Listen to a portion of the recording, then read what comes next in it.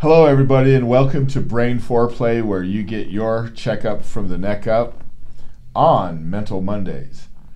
I bring you psychological concepts, protocols, and ideas that will really help you regulate anxiety, put your best foot forward, help your brain stay on that parasympathetic side of the autonomic nervous system, and that'll produce the best performance that you'll ever have, whether it's interpersonal, professional, or on a athletic perspective. So today I want to talk about an aspect to psychology that's not really talked about very much, but very important. It's the study of haptics, Haptics. And by the way, I am Dr. Rick Perea, PhD. The study of haptics looks at touch and how touch influences human communication and human behavior. And if you think about it, touch is so vitally important to most of our relationships. You look at our animals, our dogs, our cats, our pets that we have, we actually engage in touching them. They touch us for comfort, for love, for safety. And it's the same with human beings. Touch influences human communication and behavior.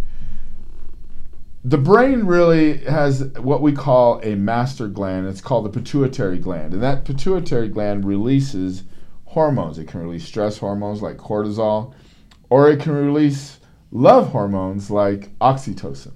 We call oxytocin the love hormone, or the love drug. And we have found that when people touch each other, oxytocin is released from the pituitary gland into our bloodstream. Now, if you think about that, I've often said that we're a product of brain chemistry. If you think about walking into a stadium, walking into an auditorium, and your behavior is very normalized, regulated, but then you walk into that stadium or that concert and your behavior changes. You watch other people. There's a groupthink mentality. There's a mob mentality. So your behavior changes in that building than it was before. That's largely influenced by brain chemistry. Also other chemistry that you can introduce through external factors too. But touch really influences the way we think, feel, and behave. And there are psychologists in the world who all they do is study the impact of haptics on brain regulation. So you think about haptics, the study of touch. They just study how touch impacts our behavior and communication. Let me give you an example. I'm an ex-football player. I know that when a coach would put his arm around me as he talked to me, as he coached me, it was a different feeling than if he stood 3 feet away and just coached me. For me, it was more engaging, it was more connecting, more collaborative. So a touch, just an arm around your shoulder pads while talking to you.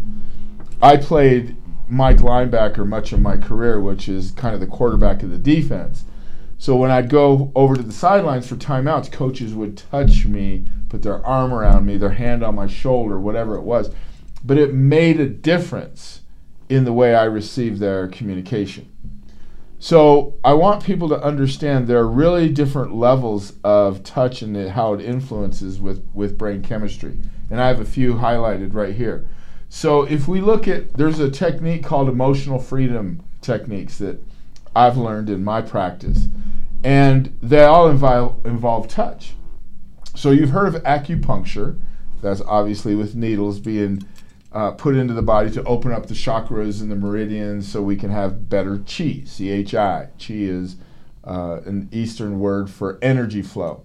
So chakras and meridians are opened up through the tapping of needles, acupuncture. But then we also have a level called acupressure, and that's where you take this same chakra meridian and you massage it. It's not the puncture of needles, although you can do that. The second level is acupressure. So that's kind of a massaging of those areas to open up flow. That's an element of touch.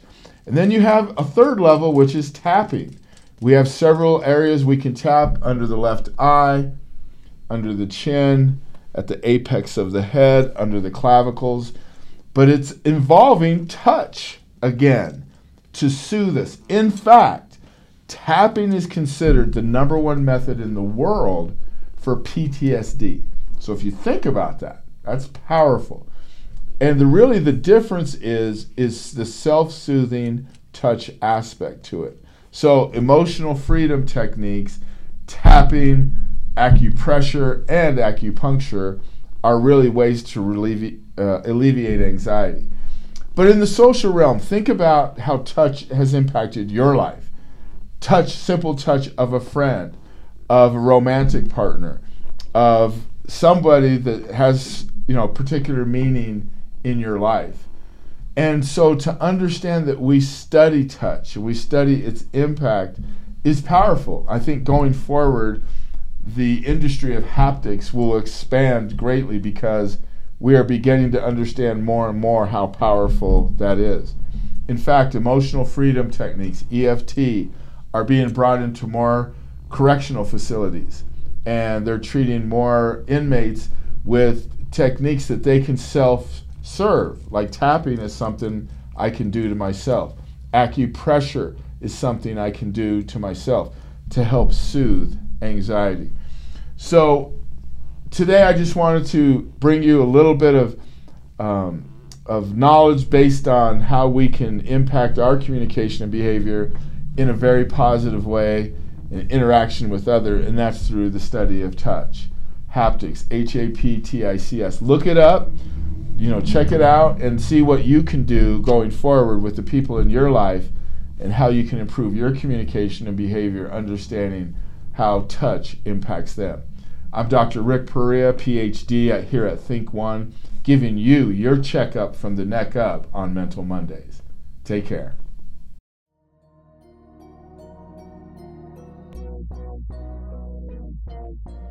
Don't forget to join us next week, same place, same time, to get your checkup from the neck up, fortified by foreplay.